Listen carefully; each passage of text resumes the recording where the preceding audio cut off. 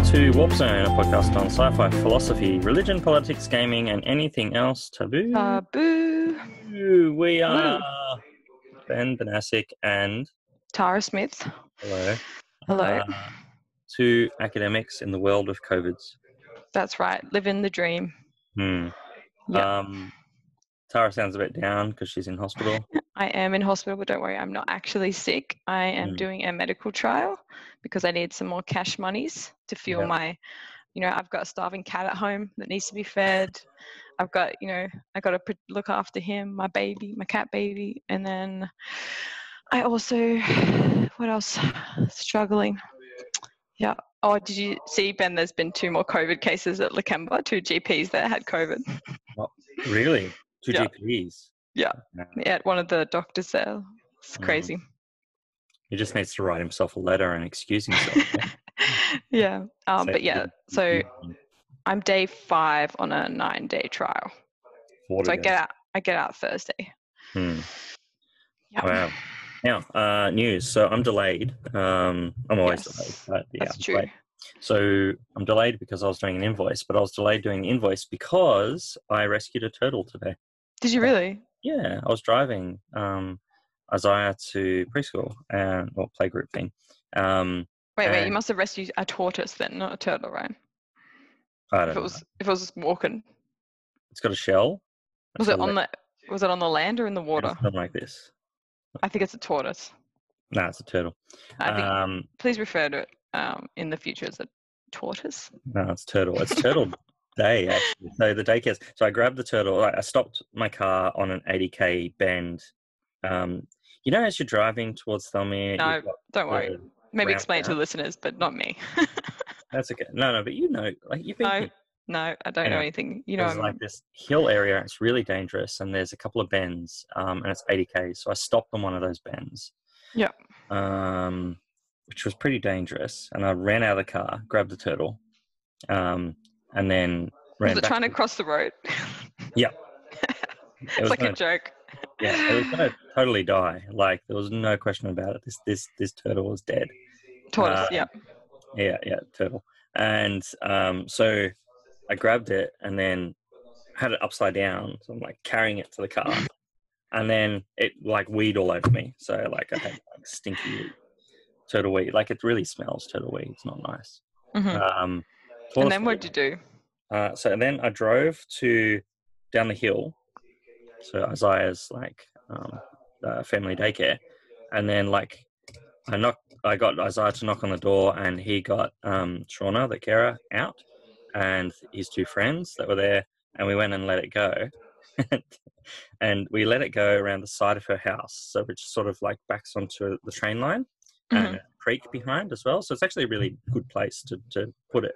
I don't know what the fuck a turtle's doing on the top of a hill. Like it didn't make any sense while I was there.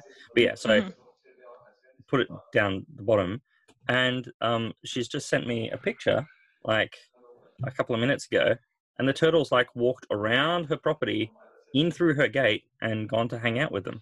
So the turtle's like... Do you think it was a pet, like a lost pet? I don't know. I don't think so, because I know the guy that lives on the top of the hill, and he wouldn't have a turtle. No, but like maybe it's from further afield. Like it sounds like it's domesticated. It doesn't sound wild, like a wild turtle. Reckon? Yeah. If it's like seeking out people, probably hungry, probably wants some salad snacks or something from the... I don't know. How big was it? This big? I've never seen a tortoise in Australia, like a land turtle. What? Really? Like I've never seen a walking turtle. No. Okay, let's do a show and tell. I'll send. Did you take a photo of it? Yeah. I'll send you a picture. So there's Isaiah hanging out with the turtle. Did it try and bite you? No, just weed all over me. Weed all over you. Yeah. And then I'll send you one more photo, just for Mark's benefit of having. Oh yeah. Stuff that is showing. Oh shit. Yeah, so I grabbed that. There you go. There's another photo of it going underneath the gate. So that's pretty funny. That is funny. Yeah. So I rescued a turtle. I couldn't not... Oh, this looks like a pet, like a long neck turtle. This is what I was thinking, like tortoise, but I don't even think we have tortoises in Australia. This looks like it's one that lives in a river kind of turtle that should never be on land kind of turtle. Yeah. it must have, maybe it's creek dried up or something. Like, was there any creeks up on the hill?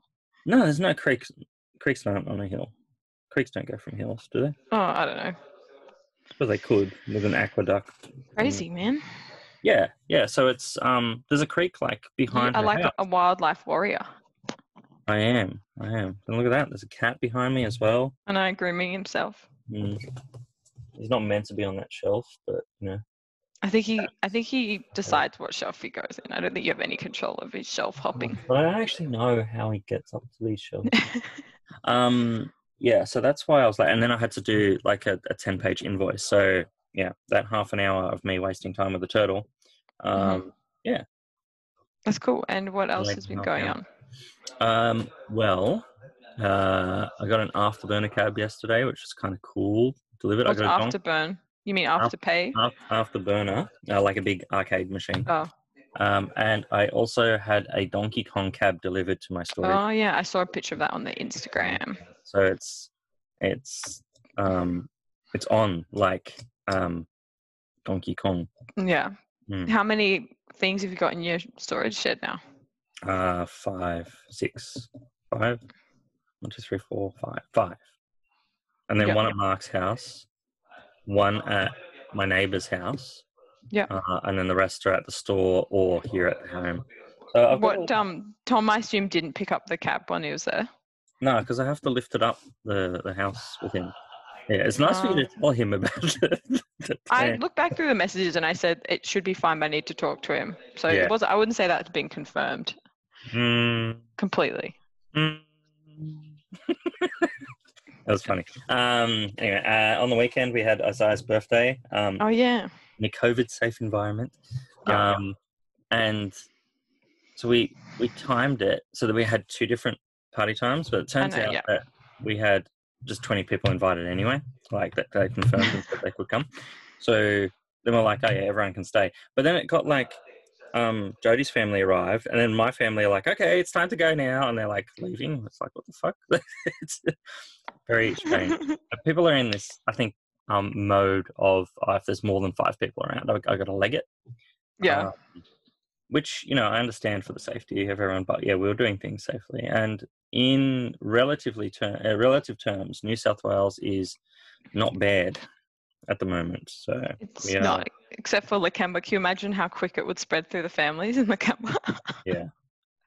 Hopefully it's under control. But yeah, New South Wales not too bad. Have you been keeping abreast of the New South Wales politics news and now Queensland political news? I haven't seen Queensland, but yeah, I've seen New South Wales. I think so funny.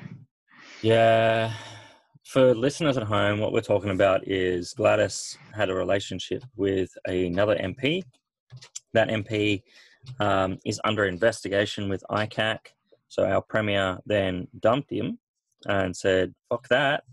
And now the media is like, I think the media is pretty desperate to put something on Gladys. Like, they're like pinning things on politicians, and it's a normal thing like any side of the field. And so they're pinning her weirdly on she should have had better judgment about who she was with, which is weird. I think it's just that. I mean, like she's like, I've watched some of the footage from the grueling, and they'll be like, have you heard of like this phone? Do you remember this phone call, this meeting that he had? She's like, I don't remember that. And then they just play the same meeting. She's like, oh, now I remember that. Like, I just think it's hard to believe that she was with him for that long and hasn't got some sort of shit in the game. I think something's going to come out from it. I don't think it's just that they're trying to get her on the relationship. I think stuff's going to come out and she's going to be held. Oh, I think it's the relationship, because he had to like not stand again, and he's tried to escape being blamed for anything. So he's a bit Weasley, yeah. Pardon? He's Weasley, like how he left politics, and he's trying to escape any blame, because then the purview of ICAC can't chase him because he's no longer an MP. I think I reckon within the next few days something's going to come up and Gladys is going to get in trouble, and it's not just going to be the relationships. There's definitely going to be dirt there for sure. I don't think so. Really? Yeah, and I honestly, I know you like Gladys, but I'm like I don't think she's very good at all. I don't. Well, she's very popular. Like, Yeah.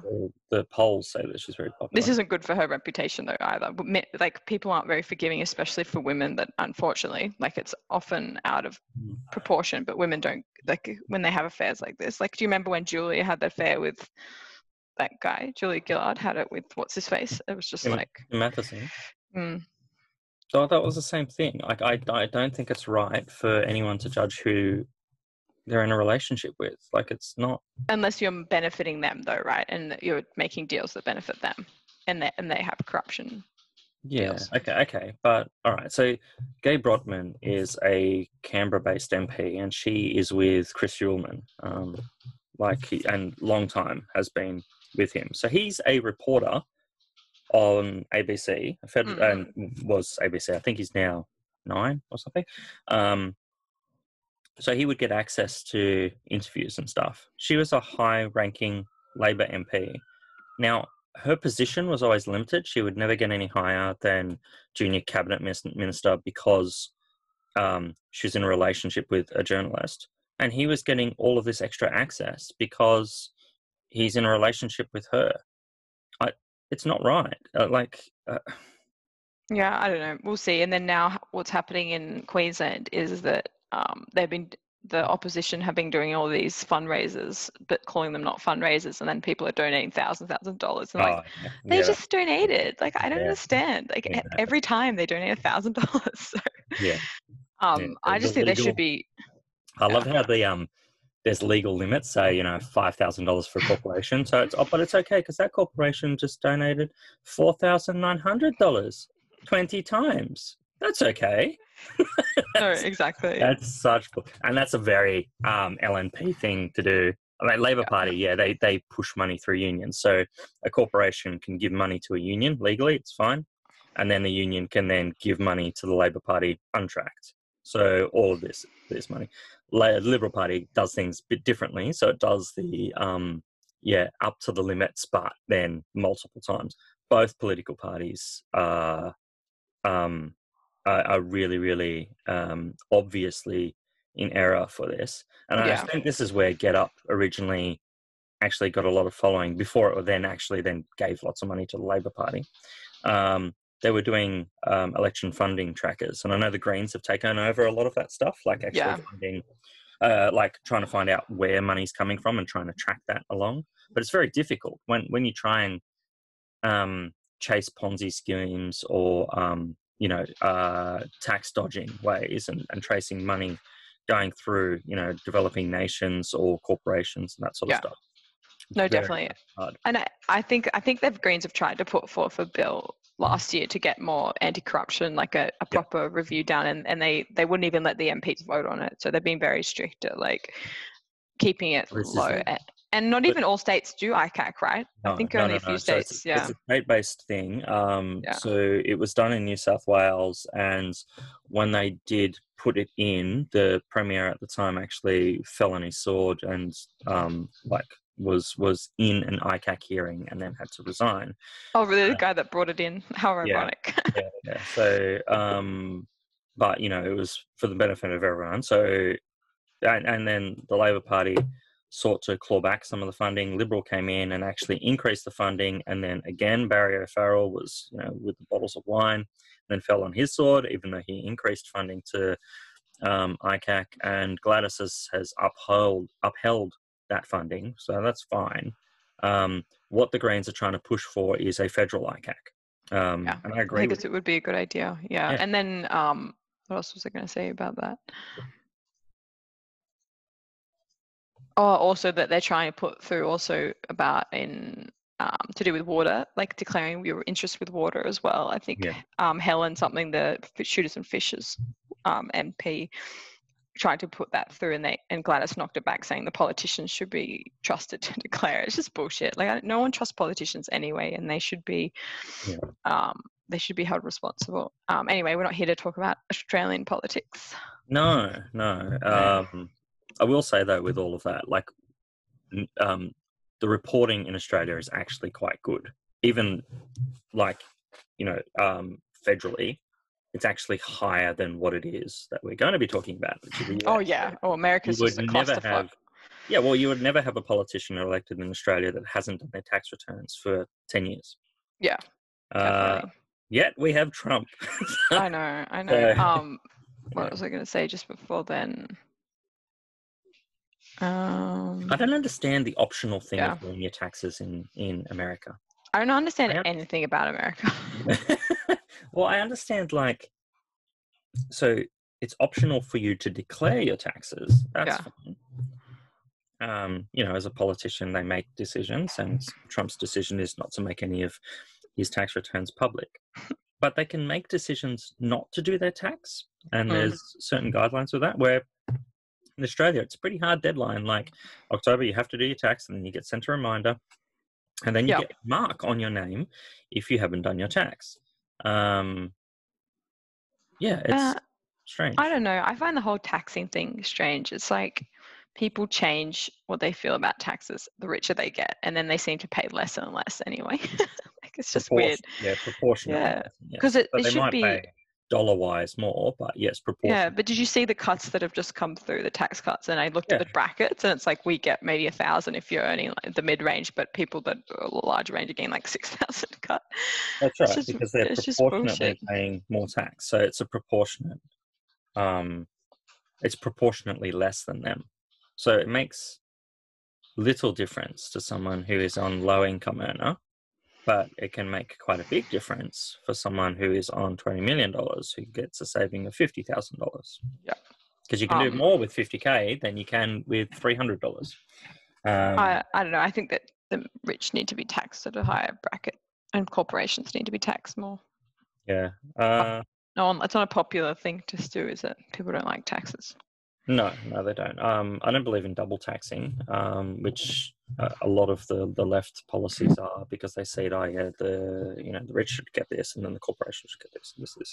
I think that there should be subsidies for businesses that pay tax for their employees, and that's a way for actually the whole end game of getting money into the economy is to try and get it into low-income earners' pockets, and then they can spend more money. Yeah. If as a business owner I can employ more people but pay less tax, if I get that incentive of employing more people, that would be a good thing, because then more people are getting paid, more people are putting money into the economy, and it stimulates growth. It makes sense. Most economists actually recommend. Whereas neoliberalism, or the Liberal Party in general in Australia, just wants to give tax benefits for larger corporations. So the people that I pay rent to, rather than small businesses like me, they don't want to give the actual. Also, though, what I reckon would happen with some businesses is they just wouldn't employ people on and just keep hoarding the money. You know what I mean? Yeah, that's right. Yeah. And that can happen, but is it better than to give Clive Palmer a tax relief, or Lend-Lease a tax relief? Definitely not. Yeah, I think that, there would be some people that hoard that money, but I think that there would be a net benefit rather than a net loss. And I don't think that there's any benefit at all. The trickle-down economics just doesn't work. Clearly it's not working, right? Yeah. So did you watch the last episode? I watched it last night. I haven't watched yesterday's episode. Okay. But I'm pretty up to date with American politics. So to introduce today's subject, we're going to be returning again to election 2020, Battle of the Trump second, return of the Trump. Trumpinator. We're going to just give an overview of where politics is up to at the moment. This episode will be released today, so it's the 13th of October, 2020, in Australia. And we've been watching The Circus. So it's a show which is on Stan, and it's what is it? Is it Bloomberg or it's TMC? I'm not sure. Might be TMC. Anyway, it's called The Circus, and it follows the greatest race ever, which is the presidential races. And I watched it 4 years ago with the Bernie election #1, where he was robbed and Hillary got it, and then it follows basically candidates. There's a number of different advisors to political parties and campaigns that have weekly get-togethers now via phone. It used to be in person, and then they're all over the country and they're following different aspects of the campaign. And it's up to its 5th season. So we've watched season 5, episode 1 to I think about 18 or something. Yeah, and I said for Tara to binge it, and it will be good. And I think you were hesitant at first. Yeah, because because earlier that week I'd actually watched the first episode of the first season, not realizing that it was like up to date, and I was kind of like, it felt like so long ago. I was like, I don't really understand. Then I gave up, and then you mentioned it, and I was like, I didn't really want to watch it. I'm not interested. And then you like watched the later season, and thinking I had to watch them, and I really liked it. 2 days later, you're like, yep, up to date. Yeah, didn't take me long. Yeah, because it was like stuff that I'd remembered, because it was only, I think it starts in like March, and so I was on maybe February or even earlier, but I was like kind of like, it starts late last year, and then and then you sent me a message about February one's hilarious. So with the stuff up of the polls, the stuff up of the Democrats, and there's that comment by one of them like, oh yeah, this can't get any worse than this. Yeah. Tara sends me a message and goes, just wait.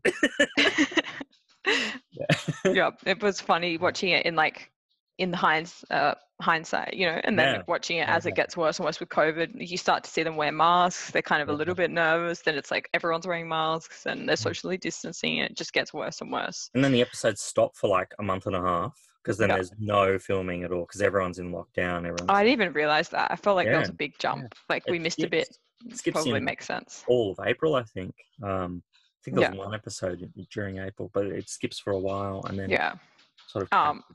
So the show focused around 3 main people, and I believe there was another person in the first season who got taken off the team because of sexual harassment allegations. I don't know that person's name, but there was another host in the beginning, in season 1. I think his name's I can't remember. Anyway, but the 3 that we watched John Hellerman, who's the bald guy in there, Mark D. McCannon, or MCAT, and then Alex Wagner. So they're the 3 hosts. The main, so Alex was involved with the Democrats and a lot of the independent campaigns, I think. Mm-hmm. And there's another lady I've forgotten. I didn't get her name, the blonde lady. Yeah, and she was the key advisor to Hillary's campaign. And then we've got the dude in the cowboy hat. He's actually good friends with the Bushes. And that's MCAT. MCAT. He's actually, I think he's my favorite out of the lot. Yeah, I like him because of too. his politics, but he's quite open to everyone and just interested in them being involved, and he likes the race. Whereas the others sort of bring politics a little bit into it, which I think is welcomed, like as a politics show. Yeah. But yeah, MCAT's, the access that he gets is phenomenal. Yeah, and he's such a character. He wears a big cowboy hat, and he has he had an accident. What did he say he was doing? Something really random. His skateboard. He was skateboarding, something even more wild than that. And I was like, he's snowboarding or some crazy accident, and then he's limping around with a little cane and very. And he wears a mask. His mask is a tailored big handkerchief mask around his face. Very southern, and it's pretty warm. And it's a really good show if you're not that interested in American politics. I've always been kind of interested but don't really understand it, and so it goes through it kind of slowly, and I got to understand it a bit more. So I definitely recommend it for people that haven't seen it already. Jodie actually likes it as well, and she's not really into politics as much as she'll watch elections with me and just likes the aspect of who's winning and who's losing, that contest, but doesn't actually quite understand the dispersal of votes and those things. So I'll watch European elections as election results are announced, so like we do in Australia. We watch Anthony Green. So there are other people around the world that do the same thing, and I'll watch American and European stuff, and I find it quite fun to watch that stuff. Brexit was amazing. That was an amazing day. When I watched that. I'm watching the cat. The cat. See, it's not meant to be on that shelf. It's not going to get stuck, and then it's going to meow. One of the cats actually came out of here stressed last week, and we think it was it was Pitta, the non-smart one. They're both super stupid. Yeah, they're pretty dumb. And yeah, so Pitta, I think, got stuck on one of the shelves, and instead of jumping down, or it's a cat, it can jump from bloody anything and not get hurt. We think it just stayed up there. It was like, oh yeah, this is my lot in life. I'm on a shelf now. I'm a shelf cat. Oh well. Oh, that's funny. Yeah. Anyway, so yeah, Jodie likes it as well, which is a testament to how it's an exciting show to watch. Like, it is, and it's they're only like 28-minute episodes too, so like it's like really easy to watch. So yeah, the series sort of starts leading up towards the Democratic primaries and sort of looks at a few different candidates. So I didn't even know that Bloomberg was in the race, and he came in like left of field. Like, who the fuck is Bloomberg? Yeah, Bloomberg. So so he was a mayor at some point, and very rich, very, very rich. And they tear him apart because they see him just as Trump. Like, they rip him to shreds. But he, as I was watching it back in the day, I was listening as well to Anderson Cooper 360, which is a podcast of a show which is on CNN. So it's a daily show that Cooper interviews people, and Cooper's quite a cool guy. He rips into people as well, which is quite good to see.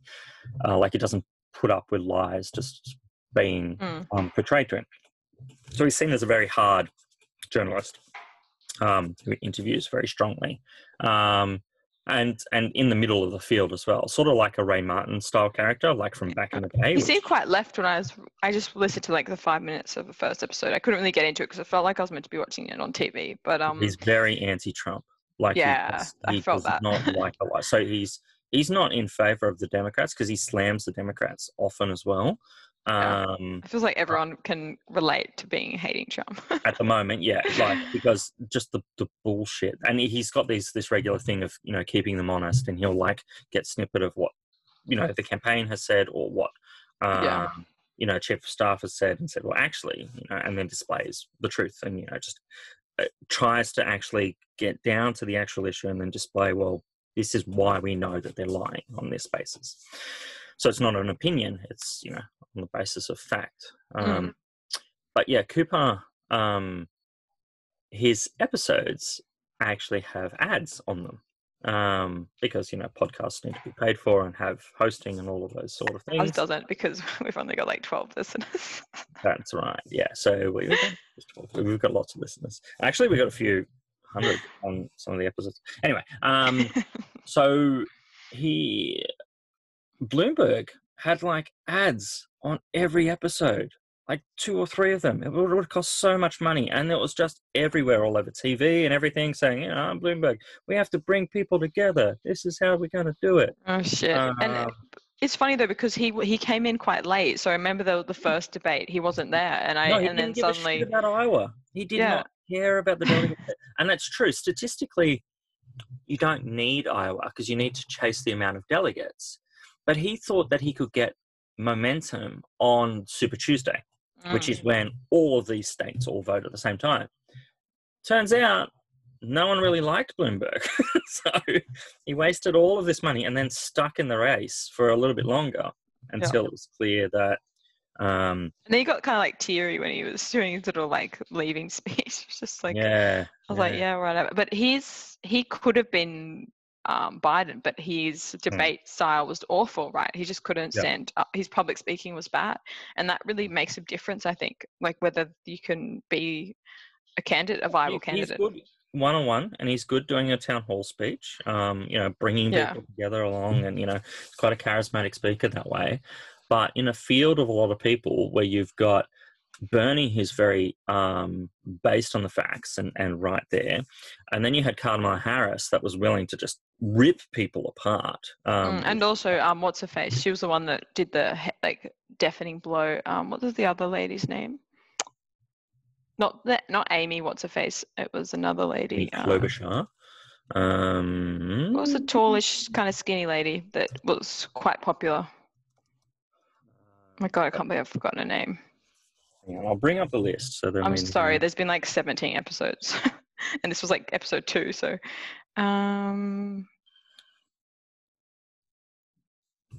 She was like really pro-feminist, older lady. You're talking about Elizabeth Warren? Yeah, Elizabeth Warren. Right. She delivered the death blow to him because Is she? I don't know. She's kind of lanky looking to me, but I've never met her in person. Actually, she's probably tall next to Bloomberg. Bloomberg's tiny.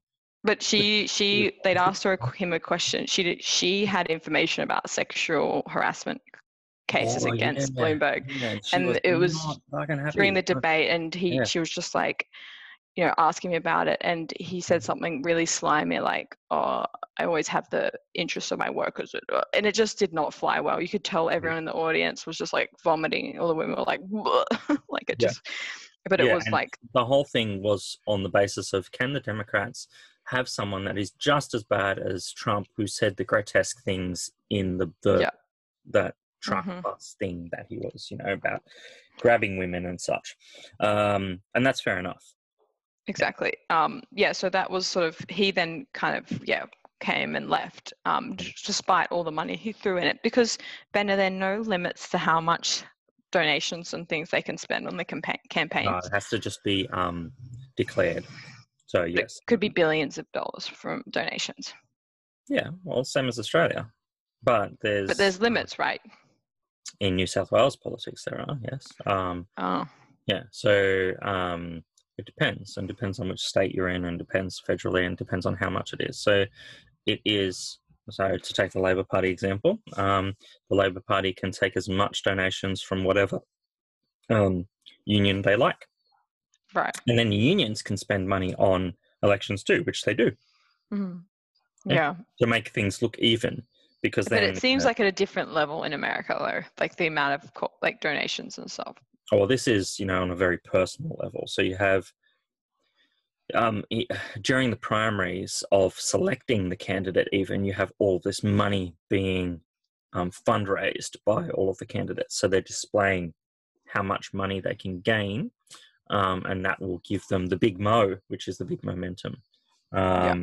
So once they've got a lot of money and they're spending money on ads and everything, and then people are voting for them, and then you have the selection process. So local people in states will vote. There will be certain percentages you have to match, and then you'll have delegates which are pledged, and the pledged delegates will be over the certain count. So Biden, as of today, has 2,687 delegates, whereas Sanders has 1,073. Warren still has 63 delegates, even though... Haven't they left the race? Yeah, she has left the race, but that's how many she achieved, and then pledges those delegates to someone else. So, but isn't Sanders out of the race as well? Yeah. Well, that's how many he ended on.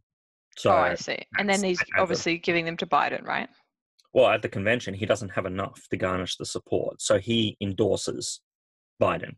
So then those delegates will then dropping out of the race. They have no availability to vote for him, so they either vote for Biden, but it doesn't actually matter because Biden has enough. Oh, so Biden's already won. Yes. So that doesn't really matter. Yeah. So once you achieve the 50% plus one, you achieve the delegate count.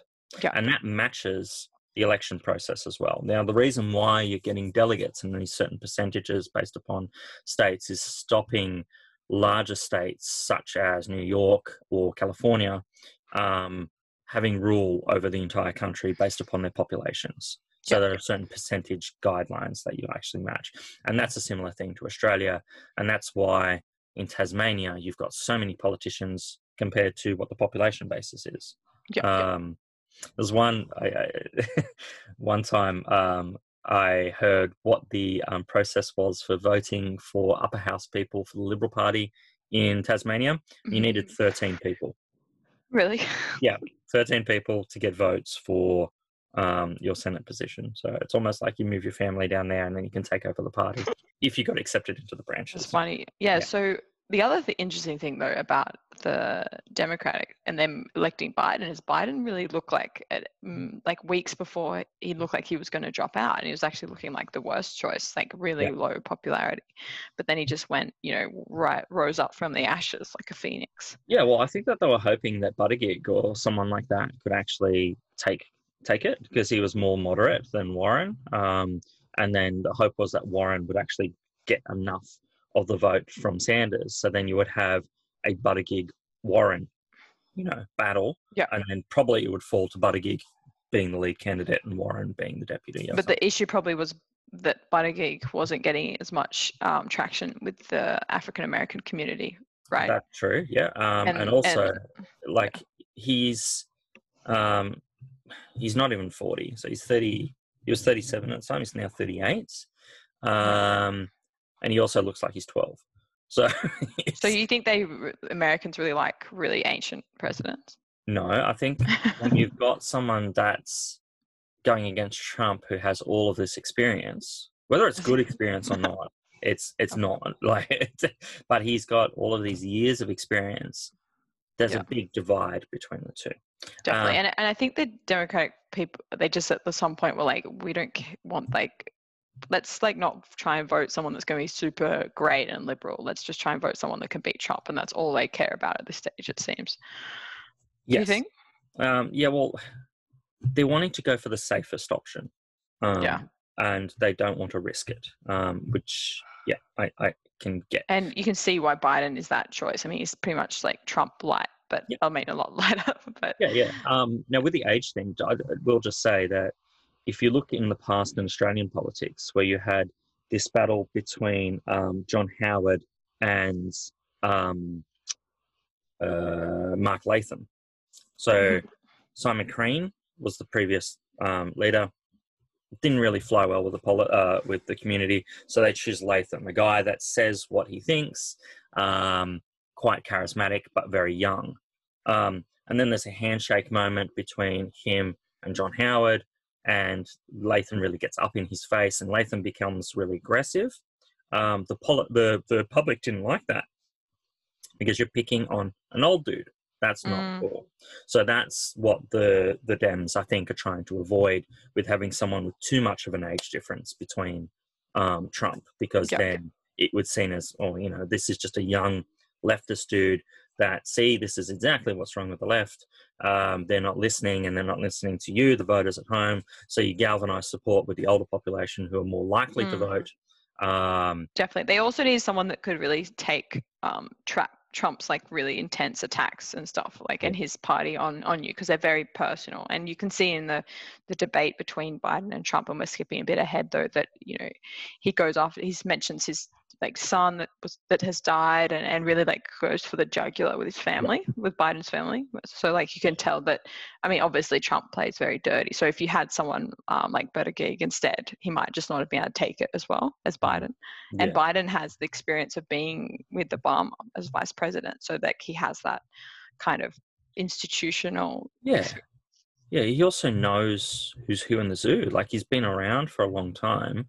So he can talk about politics, and that can be seen as a positive and a negative. But it was an interesting person. I forget who I heard say it, so I won't take claim for it. But they said that it could have actually been in the circus, that Biden is the type of person that was wrong with race and was wrong with sexuality and wrong on a number of occasions. It was from the circus. I remember the episode. But he's gone through this journey.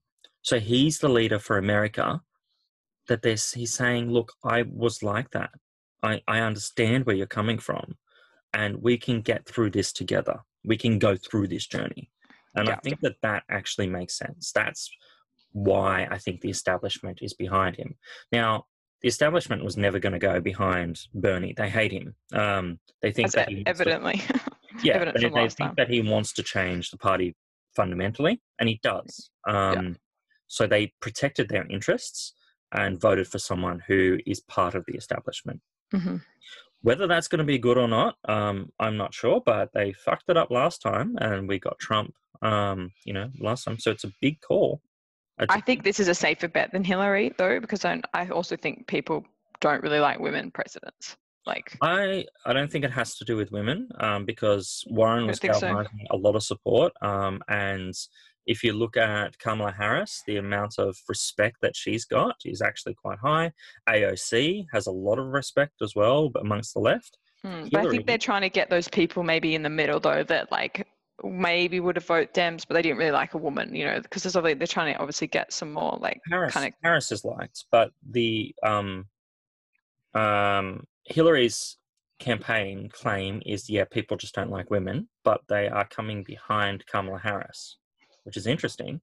So I think it's more that they just don't like Hillary Clinton. She made so many compromises and stood for really nothing in the end of things. And that's not respected. Yeah. It's just not. And she, because of the positions that she's been in previously, and her experience in the field, she was the most experienced candidate that was on that stage at that time. She was not well liked because of that, because she seems slimy. She seems like part of the... She's also been debating since she was like 5 years old as well. She's a very, very good public speaker. So Absolutely, I think people also maybe found that like part of why they didn't like her. Part of, yes, but I think it's deeper than that, and I think it has to go with, and I don't know if I said this last time we spoke about the election, but I understand why someone would vote Trump if they lived in Michigan today. I get it. I get it. Because, you're a blue-collar worker, you've voted Democrat your whole life, your governor and all of your representatives are safe Democrats, right? So it's been Democrat for a long time. You're out of work, healthcare costs are rising, and school costs are rising. Then you've got someone who's going, let's do this. Let's vote for me because this is going to be good. Now, I voted for Obama because he said change, but nothing actually changed in regard to my job and my perspective of my life. Then you have... they feel left behind, like that. Absolutely. They're not getting included. This is Howard's Forgotten Australians. This is how he got support from Labor Party voters. So then you've got... now, Howard was the gentle approach. I'm not very charismatic. I'm the little guy that listens to you, and let's go to this together. You won't be forgotten. Yeah, well, it makes sense, Ben, because they're not being represented. They don't feel like they're the left. They're not a minority. They're not like women. They're not low-income earners that maybe in Australia would get the dole. But neither are they this super rich getting tax cuts, being in the club. And so they are women. So statistically, they are women, they are. There's more women in that sector of votes than there are. Now, what happens then is a voter who's sitting there going, okay, I've got my kids that need to go to school. I've got to pay for all this stuff. I can't do it. I could vote for Hillary. I could vote for someone who is being represented with the establishment all the time. Or, alternatively, there is this fat, orange-haired, weird dude in the corner that was running this TV show, yelling at everyone, saying, I'm going to drain the swamp. He's mad, but he's saying that he's going to change things for me. And that's what I'll take a punt on. And also they just like the assurance that Trump gives, like Trump just provides, he's like, I'll get it done. Like he lives in this new reality that where everything is already finished, and it's already done, and it's the best country already. And so they wanted optimism, like they needed an optimistic thing rather than the Democrats going, we need more taxes. You know what I mean? Like, we need better social care and all that sort of stuff. Yeah, well, we have to change this part of legislation. Yeah. Whereas Trump gets out and goes, no, lock them up. That's his statement. Yeah, lock them up. We'll build a wall. We'll blame this person. Yeah, we'll do this. Like it's all these throwaway statements. Yeah, whereas, it's like I'm fine with COVID. COVID is fine. Yeah. I beat COVID. Whereas Hillary, being quite bookish, was arguing in the periphery of what she was going to be doing, and her advisors were incredibly arrogant, measuring up like the office space for furniture, basically, thinking that everything is a foregone conclusion and she's going to be elected. Like so at the time I was working for a charity, and there was a lot of people that are involved in the, the broad left. So I supported, so I didn't support Hillary. Not that my support mattered, from afar, but I was involved with some online campaigning. I was definitely, supportive of Bernie. You weren't Russian spies trying to no, with Julian Assange trying to give out information. But I was friends with people that were for Hillary, and they were so arrogant, so arrogant about, yeah, this is going to happen. Yep, yeah, he's done. We've got it. And she's going to get it. I'm doing it for her. Let's do it for her. It doesn't actually make sense. Like, do it for her was their statement. That was their campaign signs that they had at rallies. Oh, really? So it was all like a Hillary personality. Yeah. They made it into a personality cult, and Trump's the winner of the personality cult. Absolutely, yeah, because there's nothing there with Hillary. There's nothing. So I get it. I get it. That she did not speak to voters. Now, if you look at Biden's Twitter feed now, it's very different. He's not taking anything for granted. It's and because he also says in one of his like kind of catchphrases is that he wasn't going to go into, he just had no dreams of being president, but he thought for Trump he had to do it. This was the only reason he became wants to be president. So I think that's a really it's really humble. It's really it's like a calling. It's like noble, where it seems like a really different tactic to what Hillary had employed. Yeah, she was dreaming for the moment of measuring the office space when she was 5 years old. Yeah, exactly. And people felt yucky about that. Yeah, and probably rightfully so. But whether I'd choose Trump over Hillary, never. Well, yeah. It depends if you want an autocrat or if you want a dictator. Those are the two choices. Like, an autocrat is not a good idea, but when you're faced with the alternative of having someone who is, on the edge of insanity, ideology at worst, and at best insanity, it's not great. And also the COVID-19 for Trump, because it was quite interesting. I didn't even realize that before COVID in America, Trump was doing really well on the polls.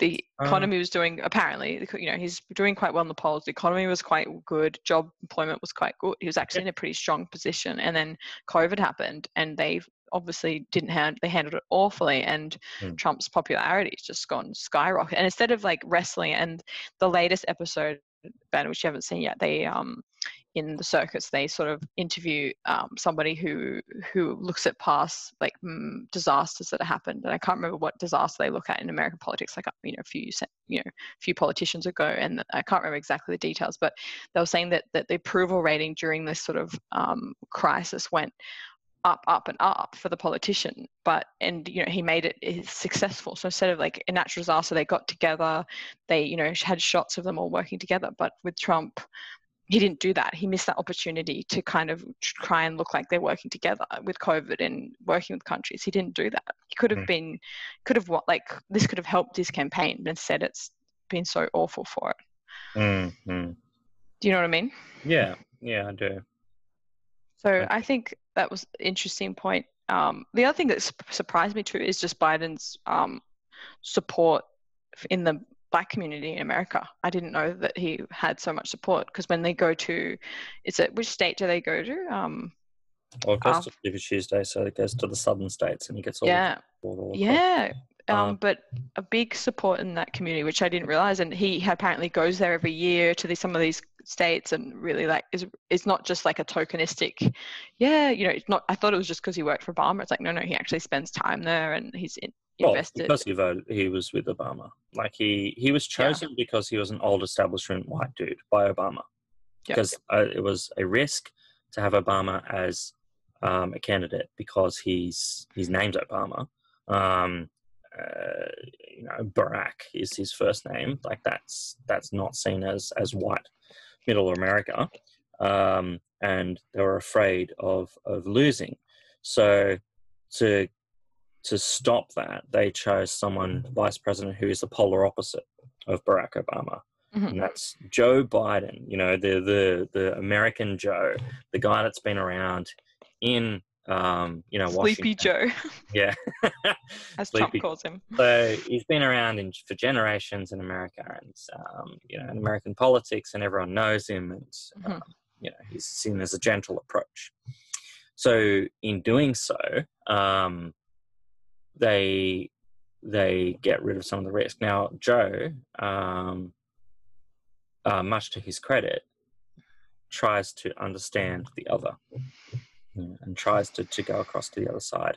And also in Black America, they still see Obama as their president, and that galvanizing moment and that change. And yes, he was welcomed. They love Michelle, his wife. The family was actually really well respected and liked across the field.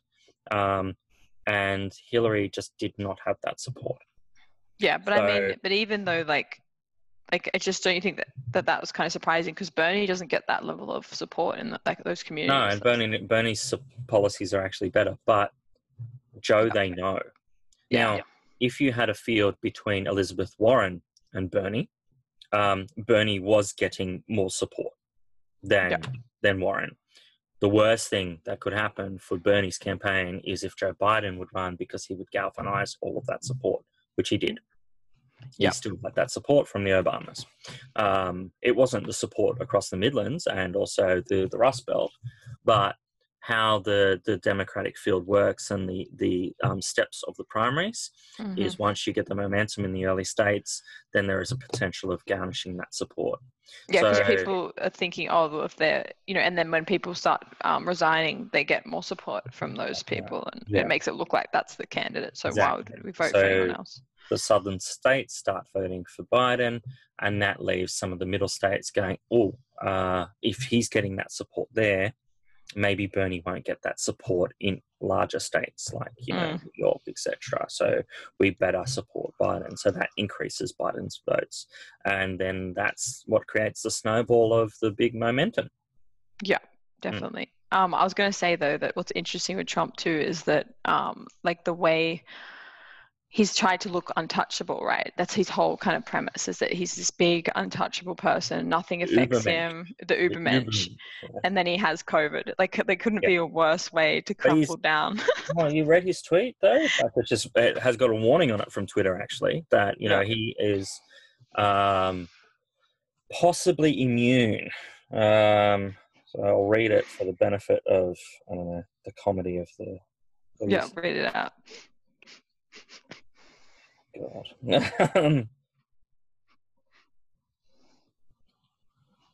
Oh, geez, he's been busy.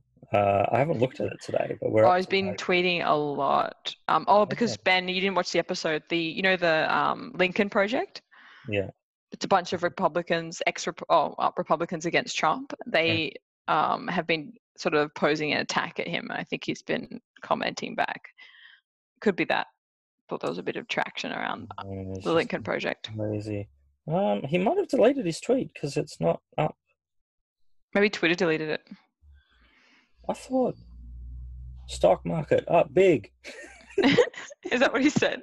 That was one of them. Yeah, I just scrolling back and trying to find this thing, and he's retweeted so much as well. See, this is probably what he's done. He's trying to do this so that people won't point back to these old tweets. Oh, God. That's just 9 hours ago. We're going back even further. Yeah, he's retweeted a lot of older tweets, and he's retweeting photos of businesses being destroyed, saying that's the blame of he's also seen that he doesn't want to go into the online debate with Biden. He's like, he refuses to do that. And his chief of staff this morning was trying to speak to reporters, takes a step back and then takes off the mask, and the reporter goes, "Whoa!" And he goes, "Well, I can't speak without a mask, so I'm not even going to talk to you." Puts the mask back on and walks past. Yeah. Like, you've come in direct contact with someone who is probably infected. And Trump goes straight back to the White House, and then all the workers that there are in at risk. It's just horrible. It's just so. This is what Trump does, though. He doesn't play by the rules. People expect a certain level of respect or dignity or from a president, and Trump just blindsides them because he doesn't play ball. Yeah, absolutely. So the tweet reads, and this was on the 12th of October at 2:39 a.m. our time. A total and complete sign-off from White House doctors yesterday. That means I can't get it. Brackets, immune, and can't give it. Very nice to know. And Twitter has marked that as a violation of the Twitter rules because it's misleading and potentially harmful information about COVID-19. However, Twitter has determined that it's in the public's interest for this tweet to remain accessible. That's so funny. ridiculous. It's funny too when he has his staff, kind of giving speeches about the doctors and stuff. So one, they're not giving any information, like when he was infected, who he's come into contact with, when he got tested, all this sort of stuff. So, but whenever they talk about him, they're like, he's the best patient. The doctors are like, he's such a good patient, and he had the best recovery. Like they even try and make his recovery on COVID look like he's better than everybody else. Someone on Fox said that I would put him in the age gap of 30 to 40 because of his vigor.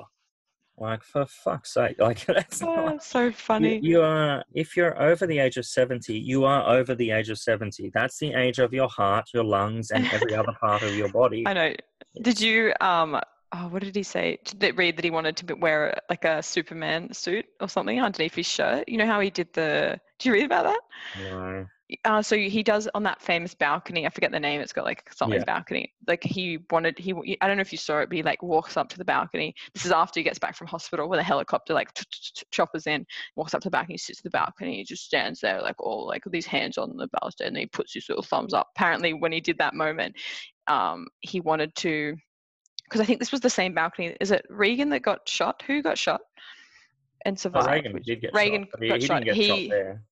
No, but he then did the same thing on the balcony. He came out on his little balcony after he'd been shot with his little hospital gown, and similar was like trying to make that like, we're still good, don't worry, it's all assured. So Trump was doing his like take on that, and he so he comes up, does his little thumbs up, but he said he wanted to wear a superhero shirt underneath and to reveal it. Isn't that insane? It's comical. It's just absolutely comical. People are saying that, like I was talking to someone, they were saying, oh, Trump's definitely going to get reelected. But I think there's no way in hell. I wouldn't count your chicken. Really? Mm-hmm. Really? Yep. He's not doing well. Biden's beating him in the polls. National polls, yeah. Yeah. You still think there's a chance? National polls don't matter.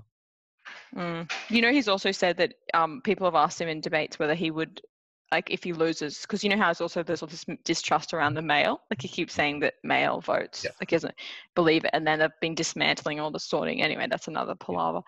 But he said basically that if he did lose, he wouldn't help do like what's the word I'm looking for, like an easy takeover.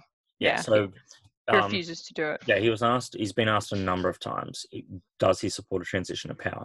And he said, and would he accept the election result? And his answer has been, I would accept the election result as I win. There is very dodgy things going on in regard to the polls. Now, I think that there is a very serious risk here over the next 4 weeks of, if the election is lost by the Trumps, or by the Trump, government. Empire, yeah. That the election result will not be accepted by his supporters. I totally agree. And by him himself. I don't think he'll accept it. Now, what happens? Like, the military would come under, the direction of the president, and then it goes to transfer power in January.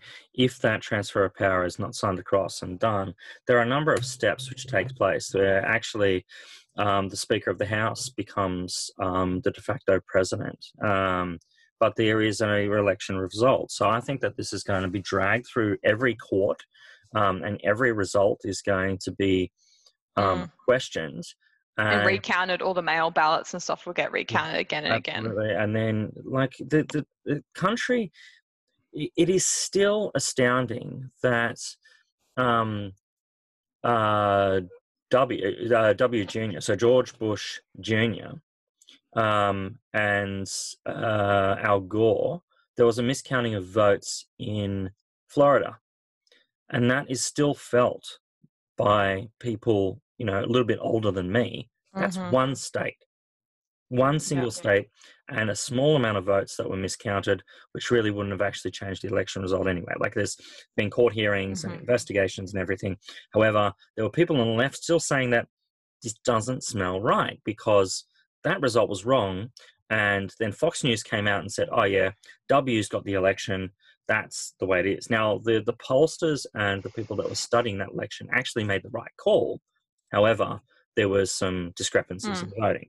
There's also new states voting purely by mail that have never done it before as well. That's just two. So that doesn't actually matter because those states are going to be Dem and Republican anyway. So that actually doesn't matter at all. So that's the Trump lie, basically, because there's these 2 states that are doing this, and then there's lots of votes going out there how bad this is.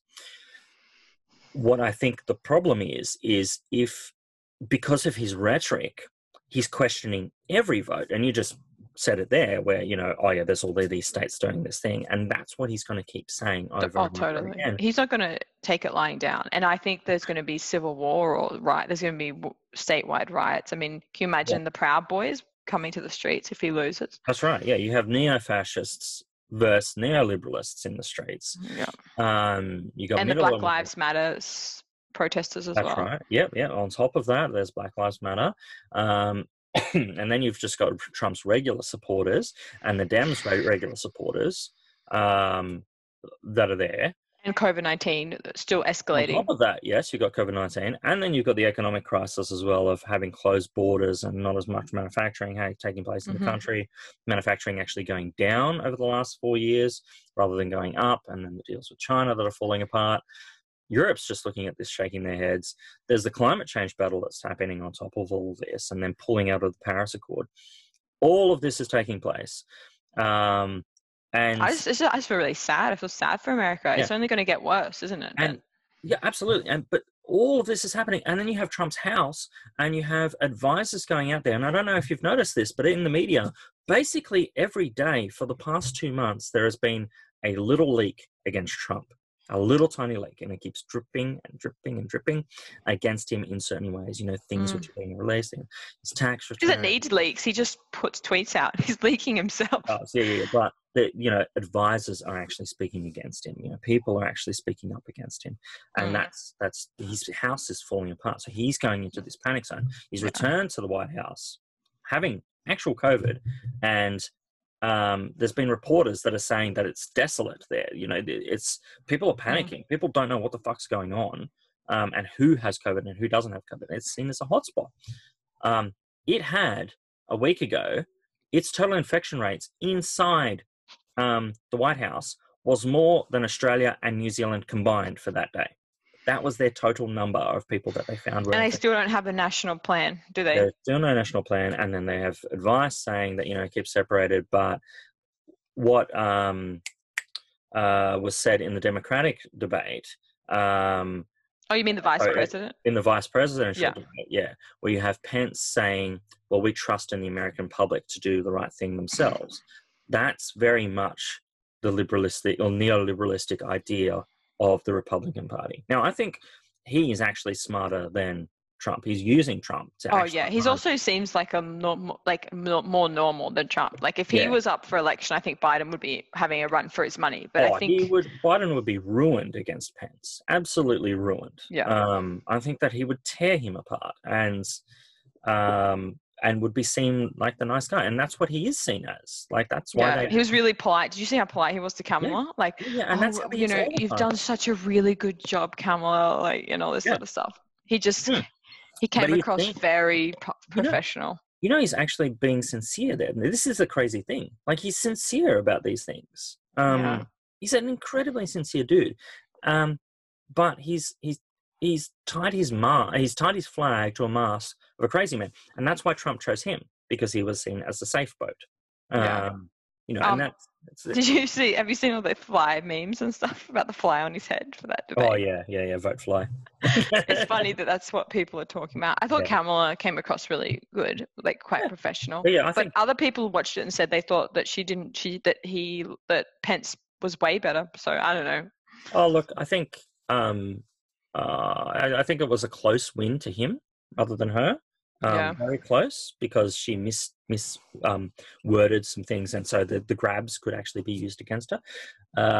But I think in the end, it was a very close contest, and it showed that there are some great ideas from both vice presidents. It's a shame that we're not seeing a battle between them rather than the two old white dudes that are battling. Definitely. That'd be a much more interesting debate. And I'm glad Kamala was chosen as the vice president. I think she'll be really good for Biden.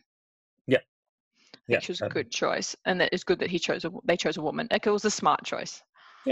Yeah. Um, And also someone from the prosecution side. oh, and you also have the new court high justice, whatever it is, person as well, Yeah. right? So that's Another issue. there is going to be probably next week when the Senate is recalled to try and vote for that. Now that's really close. That's within one vote of going ahead. So that would mean that then they have the Republicans have the majority, Yeah, do but they? the Dems are going to extend the amount of court judges anyway, so it doesn't When matter. they get in, you mean? Yeah. So Yeah, it doesn't matter. Yeah, like still, it's sad. What's her face? RBG passed away. Mm. She was a great lady. Yeah, sure. So I guess we'll just see what happens. But I feel really sorry for America at the moment. Like it just seems like they're being led by a dictator from like some third world country. That's just what it feels like to me. Like just with the handling of COVID, like it just seems like from another world. I can't imagine any past Republican president acting this poorly. And I was never a fan of Bush, or you know what I mean? Yeah. Everyone thought that Bush was a demigod, demigod, devil. Yeah. Yeah. So people thought that like not senior but junior in particular was seen as an idiot, and a buffoon. And he's clearly not compared to. Oh Jesus, yeah. So you think that there's a chance that Trump could get reelected? Do you really think that? I do. Yeah.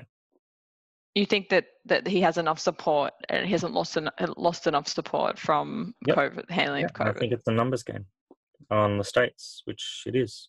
That's where it could be a landslide for Biden. And they've started voting now, right, in the polls now. So they were doing trickling. Oh, they've already voted. Like they've been voting for the last 3-4 weeks. Yeah, but I mean, like actually in person. I thought that just started recently. Yeah. Some have opened. So again, it's different for every state. So all of the states are all over the place. I saw a line yesterday. I can't remember which state it was, but there was huge lines for the polling booths. I hope that it makes people that didn't always vote now. Like the people that. Yeah, this shows why you should have compulsory voting in countries. Like the question of validity of votes and validity of being able to vote based upon... Do you think postage votes will increase the amount of people that might have not vote now? Slightly, because there's more availability. But again, it's only 2 states which are doing the compulsory votes the mail-out votes for every registered voter. There's only 2 that have done that, in addition to the others that were previous. And those states don't actually matter because their results have been the same. But I think there's going to be more people voting by post, right, in all across the nation because of COVID. Yeah, but that's happened every election for the last 20 years. There's been an increase of early voting. It's happened in Australia, and we didn't have COVID last year. Yeah, like there's been that increase. So the argument of either the left and the right saying that this is going to be a galvanizing thing and good or bad, think it'll make a difference. No. I think that the momentum's been there for early voting. What it does make a difference with, though, is the big zinger of the last election week. Because previously, I don't know if you remember, but early 2000s and prior, campaigns would actually officially launch their election campaign a week into pre-poll, because not many people had voted pre-poll by that point. So you'd have people going out onto stage. Even Rudd did it in his first election, and said that this spending has to stop. And that was, lauded by the Labor Party. It was an amazing statement actually to make on the last week of a campaign. And then you had Howard making all these announcements the day before, and also on the weekend you have all of the party faithful gathering together. Now, if 30% of the electorate has voted already by that point, is there a reason to actually hold that side of thing, or should you hold that earlier? And should you have your policies all out earlier? And that's a very British thing to do, to have your printed manifesto. This is my manifesto. This is what my party stands for. And if you vote for me, this is exactly what we're going to do. Very, very British thing to do. Not really done in other countries, which is weird, I think. For my own personal campaign, when I was running, I tried to push early voting, pre-poll, and postal voting, and sent out to every person in all of the towns exactly what I promised to do. Elect me, this is the things that I do. Yeah. That, Yeah, it'd be that interesting. made sense to me. Like I understand the British thing. I don't understand the last minute zinger, except if you're trying to one up the other political party. But You think they should do it sooner? well, when I ran, I ignored my opponent. Just absolutely ignored them. I thought they were useless. And they were useless, to be honest. Like the people I was running against were fucking shit. And I think that's why I got over 50% of the primary vote. So I think that, the parties really have to be more true to themselves and actually try and argue things for the people rather than focusing on the opposite. And that's the problem of the left parties. This is the problems of the Democrats. Do you think that's what, I think Biden, when he's doing his bunker Biden moments, like I think he was focusing more on like just kind of ignoring Trump in that sense. Yeah, he was. But it was still we're not like him.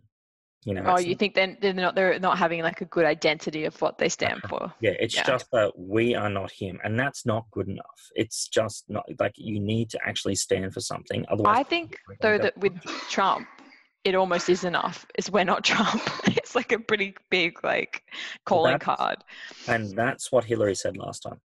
Yeah, you think it's not a good strategy? It didn't work. No, it's not. It's the same strategy as last time. Yeah. Now, I don't think Biden's doing that to the extent that she is. Yeah. But you think there's a risk there? Yeah, I think Podesta and stuff. Like I can't stand that. I don't know. I think the nationwide hatred for Trump is a lot worse than it was when he got elected originally. I think people are a lot more against Trump. So I think a lot of people will vote just to get Trump out, even if they wouldn't have normally voted for Biden. How many of those people actually voted last time, and how many of those? Yeah, I don't know. This is you got to what we have to do. What you have to do, rather, if as a Democrat, you have to convince a Trump voter not to vote Trump. Like, yeah, if they voted Trump, and they're not very bright, are they? Like, I would like to hope that they'd see their family dying and things on the streets with COVID. No, they are. Think they're highly educated people voting for Trump. Highly educated. They know he's a buffoon. They can see through. And they just think COVID, they're just going to let it run rampant and kill everybody. And then hopefully, is that the theory? Like, the theory is that the Dems don't do anything for us anyway. Why bother voting? Because there's a pandemic that America's like the worst in the world for, that he's not handling. I just think the pandemic is... Oh, the fire alarm's about to go off. Really? They're testing the alarm. Testing, okay. Can you hear it? Yeah. What happens if there is a fire? Like, you guys have there is a fire. We're going to go spread out. It's just a test. Test. No, it's not real. Sorry. There you go. We're going to leave Can we edit this out? No, we're not going to edit it out. It's exciting. You're going to burn down. I'll keep it recording the entire time. I think it's done for now. Anyway, I'm going to escape and then give everybody my diseasey spinal drug. Yeah. Yeah. So it'd be very interesting to know what happens. I'm looking forward to watching it. Do you know when the voting finishes? We have 20-something days to go. Mm-hmm. So by the end of the year, we should hopefully know who's president, right? Oh, see, this is the thing. That's an annoying thing for people like me that like watching these things that are quite selfish. On the 3rd of November, we're not going to know because some states can't count the postal votes. We'll have an idea, right? Like we should have an idea. Yes, yeah, but they won't be known directly. Yeah. So, yeah, the key swing states, it might take some time to count the votes. It might take a week. Yeah. Which is insane. That is insane. Again, the British model, like I'm harboring on about the British, but they have this thing of election night and they open up the votes that night and they do not leave until they count all of the votes. So and then straight away. Yeah, well, they make announcements at 3:00 in the morning and you get the people come up and they go, oh, and this person got this and this person got this. And they're on the stage there. And then this person got this and then they make a speech. And they thank everyone and they're quite humble about it. Very different. Very, very different. Whereas here, even in Australia, you have this faux thing of, the party faithful gathering in a room and then you've got the pundits talking on the camera and people, showing the film of what's going on inside those rooms. It's very stressful when you're in that room. Yeah, I know. So I was with my mum when we were last waiting for the next election. I've done it many times. Lock down the candidate so that they don't go outside of the room until they Mm-hmm. can go out and talk to the faithful. You Greens do the more lovey-dovey thing of all hanging out at the same time and looking at the votes, but from the Labor and the Liberal Party perspectives, yeah, you get locked down the candidate so that they don't say anything and they have to call the other candidate as well. Yeah. And then it just becomes an awkward conversation there, and then you go out and make a speech, and then there's the media and they take photos and such. It's like it's a mini campaign event, almost. So if you had to, Ben, call it as a percentage now of Biden winning, what would you put it as a percentage? It's Biden at the moment. I think it's Biden at the moment, but I think. But like, what at the end of the day, what would you give it as a percentage?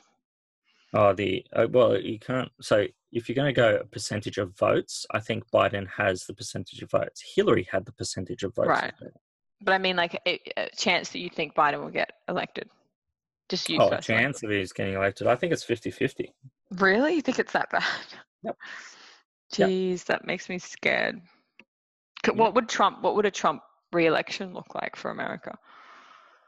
More of the same. Another whole 4 years of riots on the street. Well, the Black Lives Matter thing would continue. I think the community, would be happy with it. The black community. Yeah, I think police brutality would increase because they're not going to do anything differently. Well, instead, but the police brutality thing is a state issue. It's not a federal issue, so that has nothing to do with Trump. Yeah, but it doesn't help when Trump's saying we should just give them all the resources they need and all that sort of stuff, like to do their job. That's what the states are in charge of that, not the feds. So that doesn't have anything to do with Trump, really. I think though that the rhetoric that Trump has around it is not helpful. I don't think it is, no, and I think that the left use it to galvanize against, but I don't think it actually makes any difference at all. He's a very useful tool to galvanize support for a certain movement, but I don't think it actually matters, which is quite sad, but yeah. Yep. Anything else on the ballot you want to talk about? No. How'd you go with trying to understand the whole? Because I know we were speaking. I got a bit confused. Forth, about the process. I still don't really get like the delegate part. I don't really get how the Democrats chose Biden and how they decided when to give up their side of the race and how they decided who their votes were going to go to and all that sort of stuff. I know you tried to explain it to me. I'm happy to think of it as magic. If that's easier. It's magic, and then you don't get a rabbit out of a hat, you get a Biden. Were you hopeful that Bernie would get it, or do you think he was never going to get it? I thought he had it, and then COVID happened, and so he couldn't hold events, and then also the southern states went further for Biden, and so very closely he lost the momentum. It was 2 weeks, 3 weeks. He potentially would have won. That's so sad. Do you think he'll ever run again? Nah, he'd be 82 or something. 83. So that was his last chance.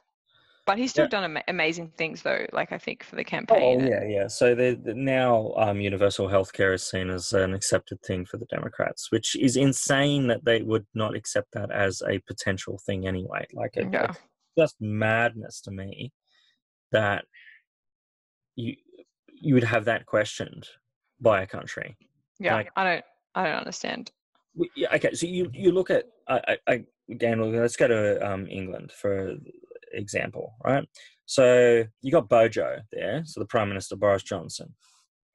He's a conservative. You would see him as far right, right wing.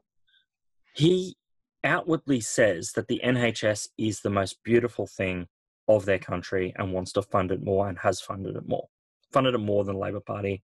It's seen as this pride thing for their country to fund it more. So it's a competition between Labor and the Conservatives of who can fund their NHS more.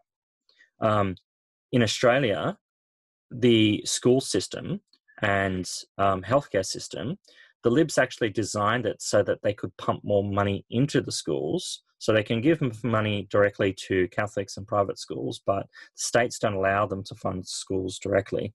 So they allow a lot of the GST proportion to go to the states so that more funding goes to those schools. The same with healthcare as well. That's why we have a federal healthcare minister, even though the hospitals are run by New South Wales Health. It's because you have all of this funding. And that's designed by the Libs and Labor Party. Right? So it's a universal thing. They argue around the periphery of a couple of $1 million, but the billions that happen, both parties are agreed on. And the Greens are agreed on, and the Independents are all agreed on. It is madness to me that a country would look at that as communism or socialism and a bad thing. That funding for healthcare and education is a bad thing. It just is insane. I guess is it because the pharmaceutical companies just make so much fucking money in America and all that sort of stuff? Like, is that why? That's a net benefit from. I don't know. This is a cart before the horse situation. Like, what came first? Is it the call against universal healthcare and universal education, or is it the pharmaceutical benefit? The pharmaceutical companies that benefit from that policy that came first. I don't know. So what's their viable argument against universal healthcare? They think that we have the right to choose. Choose what? Our own healthcare situation and system. But we don't have a right to choose because the pharmaceutical companies are choosing, right? How much it is, or yeah. Well, that's a net result of our right to choose. But we have the right to choose. So this is the madness of the ongoing circular argument. But you can have both, Ben, right? You can have the right to choose and give everybody universal healthcare. No, but we're Australians, and that makes sense to us to have private healthcare and a public healthcare system that works side by side. Yeah, it's hard. I think it's awful that people choose jobs based on purely whether they're going to get healthcare. Yeah, like it dictates people's lives almost to every aspect of it in America. I have to stick to this job because it's got my dental scheme. And my family's health system, so I can't quit it. I have to stay working here. Yeah. There's a there's a Simpsons episode where Lisa needs braces, and that's all about that. Like, Homer needs to stay in this job because Lisa needs braces.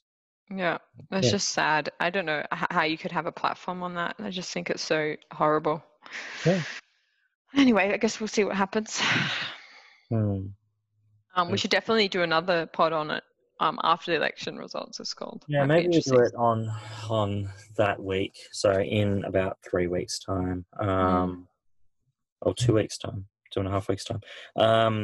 Yeah, but next week we will look at conspiracy theories. An episode we recorded earlier that I forgot to put out.